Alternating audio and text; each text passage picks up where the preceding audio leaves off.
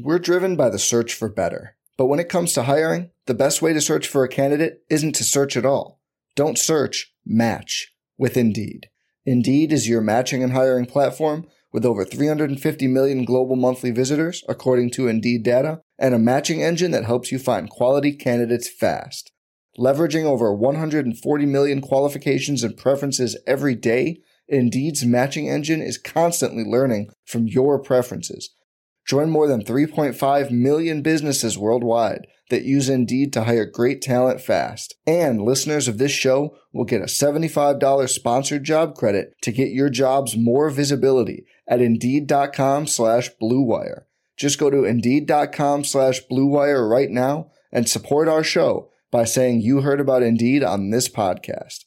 Indeed.com/Blue Wire. Terms and conditions apply. Need to hire? You need Indeed. This podcast episode is brought to you by Coors Light. These days, everything is go, go, go. It's nonstop hustle all the time. Work, friends, family, expect you to be on 24/7.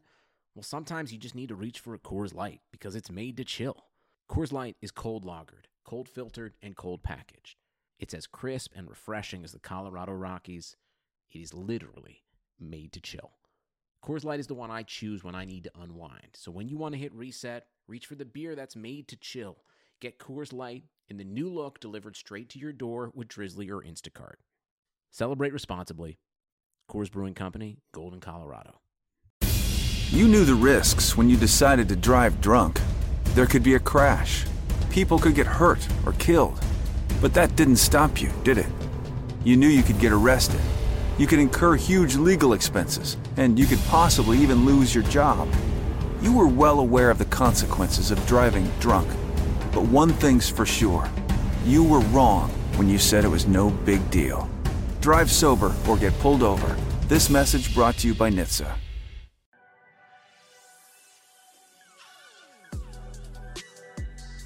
We've got Evan Silva in the house. I think one of the best football writers in the game, talking NFL. Actually, a fellow Northern Virginia native like myself. Evan, what's up, my man? That's right. What's up, man? It's good to talk to you. I'm excited to talk to some 49ers, maybe some NFL draft, whatever you want to talk about, man. I'm excited. Unfortunately, we began on a sour note. Thursday morning, allegations. Santa Clara, California, they come out against Reuben Foster, 49ers first-round pick, allegedly accused of 8 to 10 punches to his girlfriend, dragging her around, illegal assault weapons, as bad as it gets. He's had prior track records with marijuana and the incident at the Combine. I mean, those are minor now. This is the major issue. Evan, part of me, 75% of me thinks the 49ers are going to cut him. 25% of me thinks they built up so much equity with Jimmy G and the finish, and they've handled things the right way, and everyone loves John Lynch and Kyle Shanahan. 25% of me thinks they may take their lumps with this, take the criticism, say Reuben Foster is this good. He's one of our first draft picks. We can't let him go. If you're John Lynch and Kyle Shanahan, what would you do, and what do you think happens? I have to put, because the news just came out this morning, and of course I read your tweets, and I read, a bunch of really great 49ers beat writers tweets. You guys have some of the 49ers fans should be grateful for how many great beat writers they have, by the way. Some of the best guys covering the team. But I think that, it sounds really bad. I mean, so all I have is the information to, work with that we got this morning, and it sounds really bad. And I would lean toward thinking, along the same lines as you, that it's more likely that they just cut ties with him. I don't know. I don't feel comfortable making a prediction, I guess. But what it does do is it leaves the 49ers in a bind at linebacker. I mean, I think that you were already looking at, your linebacker position is maybe a need entering the draft. I think that you probably want to upgrade your weak side linebacker position. You probably want to get a better player in there than Malcolm Smith. And now you have question marks at weak side linebacker and middle linebacker. And those, of course, in that Seattle defense, I mean, those are positions that were manned by Bobby, that Seattle style defense. positions that were manned by KJ Wright and Bobby Wagner, two of the best players in the NFL. Can you fully execute? And then if you look at how they built that Seattle style defense in Jacksonville with Telvin Smith and Miles Jack, can you run the defense at the optimal level without having premier players at middle linebacker and weak side linebacker? I'm not sure. So I think that it puts linebacker like a top 2 need, I think, for the 49ers entering the draft. Yeah, it's like obvious now. They take Roquan Smith. He's the safe pick. He comes in there, basically does the same stuff as Reuben Foster. Maybe he's even better in coverage. Maybe he's actually more usable in the modern NFL, where Reuben Foster last year, this run defense really improved down the stretch. They were 5-0 because he was covering really for Brock Coyle. He was playing both positions there, not only calling the mic, but just what he did in the run game. The 49ers aren't going to have next season. They're not going to be able to find a replacement unless Roquan walks in right away. Still, I've been banging the drum, Evan, out here for Harold Landry. I think a lot of the fan base has caught on. He has those edge rushing characteristics that he can be a 7, 8, 9, 10 sack. Every season you're counting on him. What would you do? I mean, we'll see. Let's say Reuben Foster's cut. That's what the decision the 49ers made. He's no longer in the picture. Putting on your John Lynch hat, Evan Silva, who you're taking at 9. Yeah, then it just comes down to a question of positional value and where do you have the guys ranked on the board? Would they look at a guy like Leighton Vander Esch out of Boston College, considered to be one of the best inside linebackers in the draft? Will he be there? I think that he probably will. Harold Landry at 9, that seems early, but the value of that outside edge pass rusher, and that's absolutely something that they need to go with DeForest Buckner and Solomon Thomas and Eric Armstead. They need another outside pass rusher. I think that they thought they could kind of paper that over with Elvis Dumervil. Didn't work out like they thought it might. And they were able to easily cut ties with him, but they do need that other outside pass rusher, I think. I mean, they were good last year in terms of getting hits on the quarterback. They were top 10 in the NFL, but they were 27th in sacks, and so they showed an ability to pressure quarterbacks, but they weren't finishing the deal, and they need to get a finisher. And Harold Landry, at least in 2016, was a finisher. He battled a lot of injuries last year, but I think that he is one of the best pure edge rush, pass rush prospects in the draft. Yeah, they're in a really tough spot here. I'm not sure what they're going to do because look at Reuben Foster. If he's off the team, Solomon Thomas, is he more a role player than a star player that you just picked at 3? So there is all of a sudden ton of pressure on John Lynch. I think they might go the safest route. I think they might even trade down and just say, we're not exactly sure here. I mean, that would be kind of a scared move, but they like to acquire more picks. They've been good at 3rd, 4th, 5th rounders. Trent Taylor, George Kittle's guys walked in last year and made contributions. Mm-hmm. All of a sudden, if they get this pick wrong and this guy's not a star player, this rebuild, you're trying to match the Rams now. You're trying to match a loaded NFC. This pick is as important as possible. Evan Silva with this KJ podcast. I think this defense might struggle next season unless this pick is automatically good. Mm-hmm. We're talking wild card about this team, 10-6. We might have to tap the brakes. We knew Foster was going to be suspended for half the season, but they have some holes on this team. Yeah, I think that if you go through and look at other holes that they arguably may have, both guard positions, I think, are going to be up for grabs. They have a bunch of guys who've made starts in the league. They have Josh Garnett, they have Zane Beals, they have Lincoln Tomlinson, they have Jonathan Cooper. I don't think that you can look at any of those guys and be like, those guys are surefire starters. So I think that we will see them draft interior linemen. Now, Kyle Shanahan has not always been, on teams that used premium selections on offensive linemen, but on particularly interior offensive linemen at guard. But this is a very good class for interior offensive linemen. I mean, there are a bunch of really, really good prospects that will be able to start, I think, right away, probably at guard. So I think that they will add talent there. And then cornerback. So they signed Richard Sherman. He's 30 years old and coming off a torn Achilles. They gave him pretty good money. They've been giving everybody pretty good money. They had a lot of money to spend, but I don't think that you can look at him as a sure thing, at least for the long term. And then Akello Witherspoon, he's a talented guy. I remember watching him a lot coming out of college, and he's like a finesse player. But he's big and fast and super, super athletic. And I think that he fits the scheme well theoretically. And I think that Richard Sherman will be a great guy for him to learn from. Yeah. But how confident are you in Akello Witherspoon being a starter in 2018? And then Kawan Williams, they did give money to him, but I don't think he was a great slot corner. I mean, he's fine. You can get by with him. But I mean, if you're looking to really become a premier team, and make a challenge at the Rams, and I think that they'll end up being a great challenge for the Rams either way. But the Rams right now look like an 11 to 13 win team, and I think you just need more premier players on your roster, and those are positions that I could see them upgrading. I also think that running back and receiver, they'll probably take players at those positions. I think they'll probably be a little bit later. Yeah, I mean, let's go through the blue chippers on the roster. DeForest Buckner, Richard Sherman. Mm-hmm. I mean, Jimmy Garoppolo, we're going to get into a big discussion about him.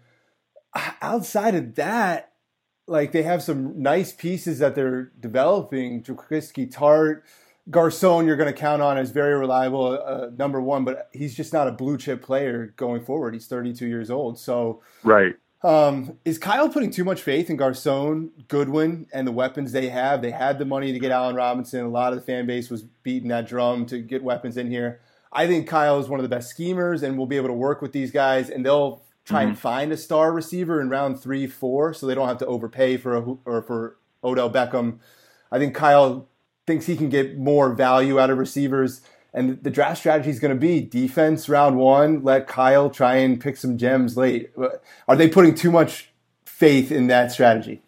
It's a good question. Kyle has had the luxury of having some great receivers historically. Obviously, Julio Jones, Andre Johnson in Houston. And, with the Redskins, I mean, they had a lot of different guys that they used. I mean, there was a year or a couple of years where Pierre Garcon was heavily targeted. But, I mean, they would, in that Robert Griffin offense, they would make plays with Aldrick Robinson down the football field. And Kyle Shanahan was talking at the coach's breakfast, and he was asked about this and this specific topic. And he was like, do you need to have that Julio alpha receiver? And his response was, when you have that, you want to keep them, but it's not a necessity.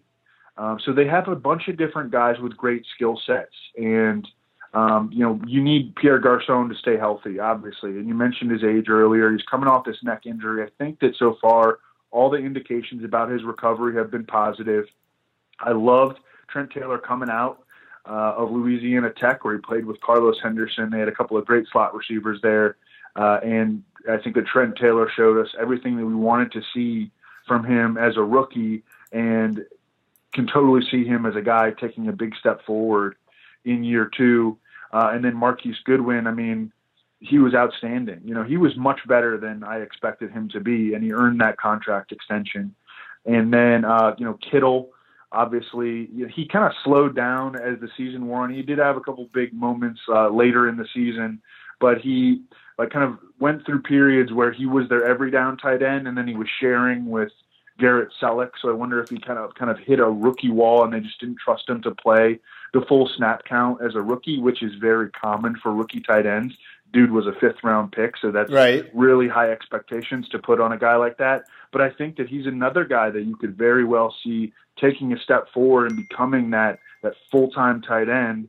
And he was a great athlete. This is something that a lot of people don't know about George Kittle in terms of like his cumulative Sparks athletic testing coming out of Iowa. He was the best athlete of that in that incredible tight end class that included Evan Ingram and O.J. Howard and David Njoku. Just using Spark scores, he had the highest Spark score of any tight end in that class. I'm excited to see what he is going to do. I don't think that they need that alpha receiver, but I do think that they're going to try to supplement their receiver core with some young talent on rookie deals. Yeah, that seems to just be the strategy. I'd just be shocked if it was Cortland Sutton or a receiver in the first round. Right. Maybe a guard in the second round. Maybe a running back that Kyle loves, but even that seems high. So John Lynch kind of in a good strategy here. He has a head coach that can just develop talent on offense and doesn't need a bunch of star players there, so he can focus on defense. There'll be pressure on him there. It's time to get to Jimmy G. Been 15 minutes in this podcast. I think his ceiling's higher than Matt Ryan's was with Kyle Shanahan in Atlanta. Agree. I don't even think it's too early to say that. What are the issues going to be with him? Looking back on the film, Evan, he didn't throw the ball deep last year successfully. They had a drop from Carlos Hyde, a couple things at play there. He threw a couple interceptions.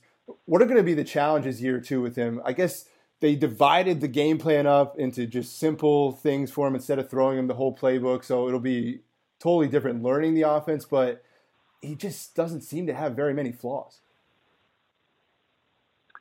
I'm with you. And he wasn't playing with Pierre Garçon. He did not have Pierre Garçon. He had George Kittle during that period, mostly where George Kittle kind of just took a step back in terms of his playing time. And he had Trent Taylor down the stretch of his fifth-round rookie season. And he had Marquise Goodwin, who at the time was battling a bunch of injuries late in the season. So what he was able to do with that supporting cast, and their offensive line really wasn't, their offensive line certainly wasn't a dominant unit. So his supporting cast was pretty weak, and he lit it up. And, we can adjust for strength of schedule too. He lit up the Bears. I know that they didn't score any touchdowns in that game, but they lived in the opposing red zone. The Bears had a top 12 pass defense last year. He lit up the Jaguars. They had like a top 2 pass defense. And then in that final game against the Rams, and the Rams weren't going all out in that game, but he lit them up too. And they had a great pass defense. So even adjusting for strength of schedule, I don't know. There's no way to really spin it other than it was phenomenal. It was super promising. And now that he is going to have a better supporting cast with guys just getting healthier around him, and maybe they will add an upgrade or two on the interior offensive line. They did add Weston Richburg at center. I would expect the trajectory to continue to point up for Jimmy Garoppolo. One of the most impressive things to me also for Jimmy Garoppolo was that if you go back and look at Matt Ryan, his first year under Kyle Shanahan, Matt Ryan struggled in that first year. People were talking about how overrated Matt Ryan was. And after the season, Matt Ryan admitted that he struggled with Kyle Shanahan's playbook. So Matt Ryan had a full off season and a full season to kind of like grasp the Kyle Shanahan offense. It took him a full year. And of course, in year 2, Matt Ryan just exploded and won NFL MVP and had by far, I think what will go down as the best season of his career. By far, it has been the best season of his career to date.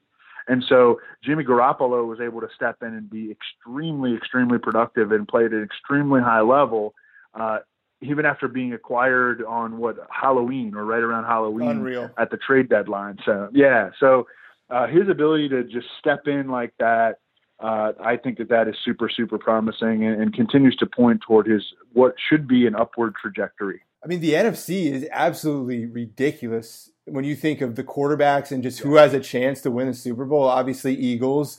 Are we ready to rule out Cowboys yet? I don't think so. I don't think the Redskins will be good enough with Alex Smith, but Aaron Rodgers hasn't been to a Super Bowl in a while. Russell Wilson hasn't been in a while. Seattle's going to be a little down, but Drew Brees, the Saints are so stacked. The 49ers are going to be able to make a run like that this year, but if they can get a wild card, they can win a playoff game. They're going to have primetime games this year. There's going to be a whole new spotlight on this team and for a new cast of characters.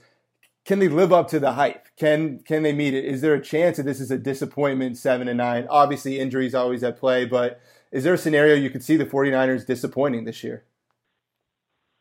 So their roster definitely got better in year 1 of the quote-unquote new regime. If they're able to have another draft like that, where they're plucking guys in the mid to late rounds that are contributors and potential long-term building blocks like Trent Taylor and George Kittle, and finding guys like Adrian Colbert, they're definitely going to have continued success, and they're going to get better on defense. The problem is that teams that it usually like bounces back a little bit. There's usually some regression, and you really can't expect them to be able to unearth all those late round and undrafted free agent gems like they did last year. And also what helped those guys was just the fact that they had opportunity because the roster was so bad. So they were able to get on the field because there weren't, very good players blocking them from getting on the field. So in year 2, now the roster is a little bit better. But I think that they've shown enough promise so far that you can definitely have some faith in the organization, and making the right decisions. They have these certain needs, and they need to get another edge pass rusher. They probably need to add talent on the interior offensive line, and they need to deal with this linebacker situation. Would they go back to Navarro Bowman? Probably not. That bridge has probably been crossed. If you look at that bridge has probably been burned. But if you look at like the free agent linebackers that are available right now, I mean, there's nothing. So you're going to have to find your guy. Your guy's probably in the draft.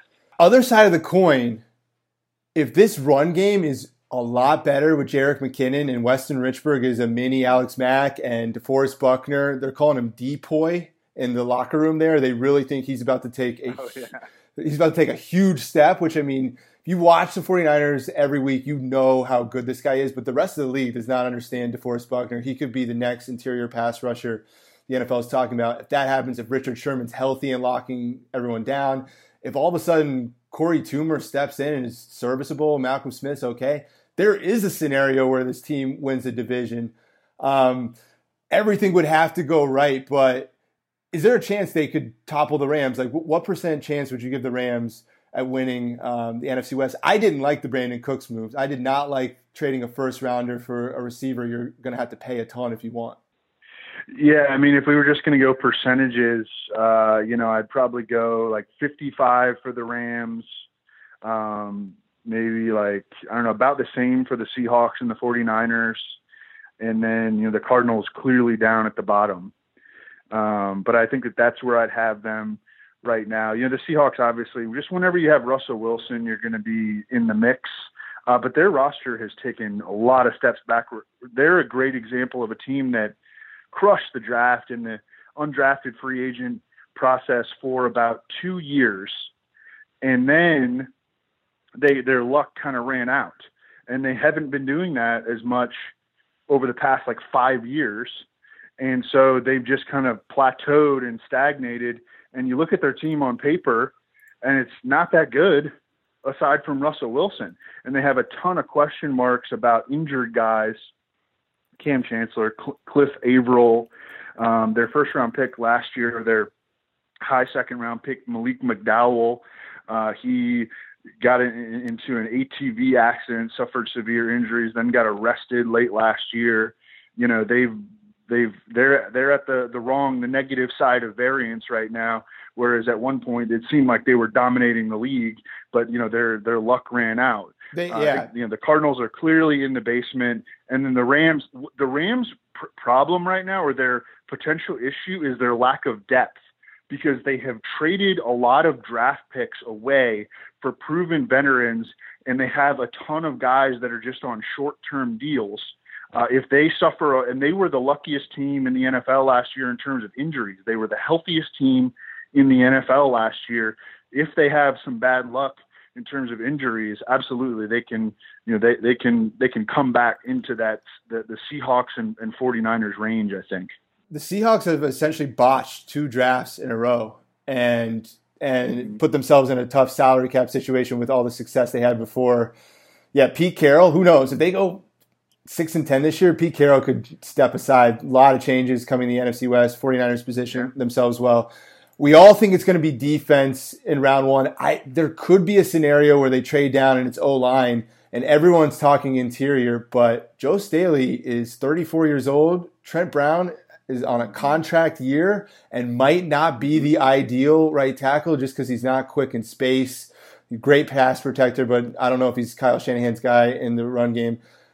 Are there tackles on the radar in the draft that you've monitored? Is this a position that would shock a lot of people the Niners might take early in the draft? I mean, I know about the front line guys. I know about Mike McGlinchey. I know about Brian O'Neill. I know about the front line guys, but I think that, that's not like my area of expertise right now, like the middle round tackles and having strong opinions about them. I mean, I haven't really watched anybody except for the front line guys. My guess is that they will not take one of the front line tackles.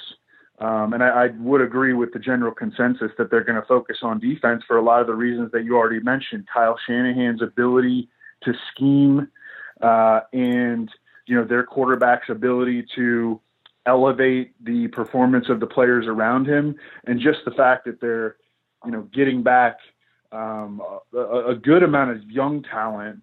I think that they will probably focus on defense in the early rounds. But that scenario of them trading out of number 9 to maybe get more shots at the board in the second and third and fourth rounds, I think that does make a lot of sense, and it comes more into play because of your uncertainty regarding Reuben Foster. And I mean, it wouldn't surprise me if they took 2 linebackers in the draft. I mean, I think that is True. A scenario like that is in play.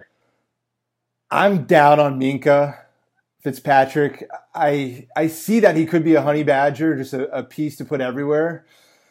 Just for the 49ers scheme specifically, that Seattle scheme, Robert Saleh did a good job for the first year. I don't know. Do you want to draft him and put him at outside corner? I think they're okay at nickel. Do you really need to waste a top 10 pick on a nickel back? It feels like you can get that later on. It's just not a huge position of need, whereas pass rusher, linebacker, even outside corner if you like Denzel Ward. Am I wrong to be hard on Minkah? I saw what he played in Alabama's scheme. I just don't know if that's transferable to the NFL.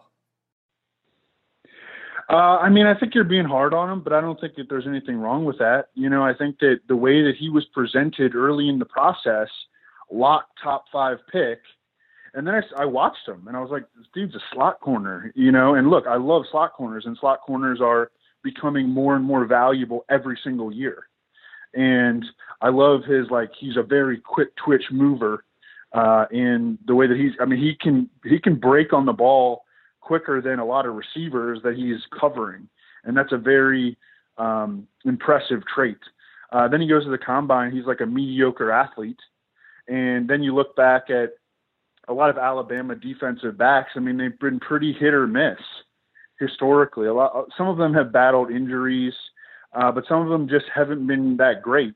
And so that is, I think that's maybe another concern for him because they get coached up so well by Nick Saban. I mean, I think he's going to be a good pro. I think that he is more likely to be a Kenny Vaccaro type than a Jalen Ramsey type, though.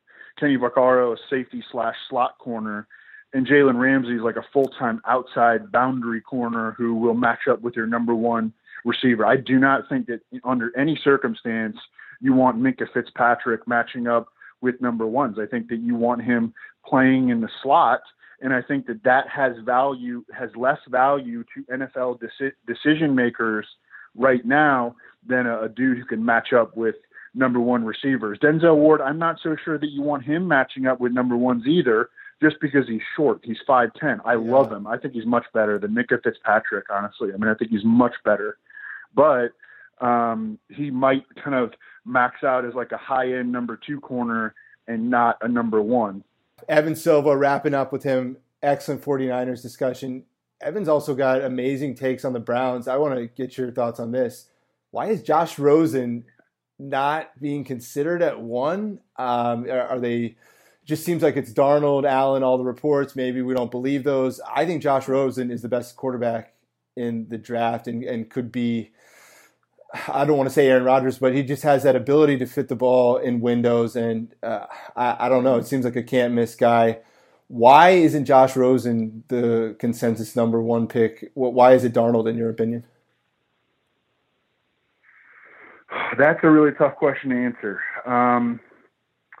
I would say, I guess I would start with, and I think that we all think that the the idea that Josh Rosen questioning things or making his political beliefs public, I think that we can all say, well, who cares? You know, I mean, we could even spin it as a positive, but I think that NFL teams know that, or at least they think that they know that quarterbacks in the NFL, they want robots. You know, they want a guy who lives, breathes, and eats it. And I think that there are some questions about whether Josh Rosen lives, breathes, and eats it. Just because he's gone public with his thoughts on, I don't know, maybe semi-controversial subjects. Yeah. I think that from a skill set standpoint, he's right there. He is definitely more polished than Sam Darnold. I'm not sure his skill set is quite as good. And I certainly would think that he's a higher floor option than Josh Allen, who has major bust risks from a statistical and a game tape standpoint. So, I honestly don't know, but that would be my best speculation. You know, the Browns are probably looking for a robot, and they may not see Josh Rosen as a robot. Outstanding info, Evan. Loved having you on. We'll have to talk again post-draft to see what the Niners do, how the rest of the NFC shakes out. Appreciate your time, man. Thanks so much, Kevin. You've reached the High Fashion Hotline. Hi, my family has big plans for Labor Day weekend, but our outfits aren't measuring up. Then get to Old Navy. Old Navy? Yep, Old Navy's huge Labor Day sale is on now. Get 50% off all jeans, 50% off all dresses, 50% off all tees, and 50% off all sweatshirts and hoodies for the whole family. 50% off all those styles? That's a big deal. So is this. Styles start at just $6 at Old Navy and OldNavy.com. Change of plans. We're spending the weekend at Old Navy. High Fashion, Old Navy. Valid 8/30 to 9/3. Excludes in-store clearance. Active licensed and men's package tees. For the ones who work hard to ensure their crew can always go the extra mile, and the ones who get in early so everyone can go home on time, there's Grainger, offering professional-grade supplies backed by product experts so you can quickly and easily find what you need. Plus, you can count on access to a committed team ready to go the extra mile for you. Call, click Grainger.com, or just stop by. Grainger, for the ones who get it done.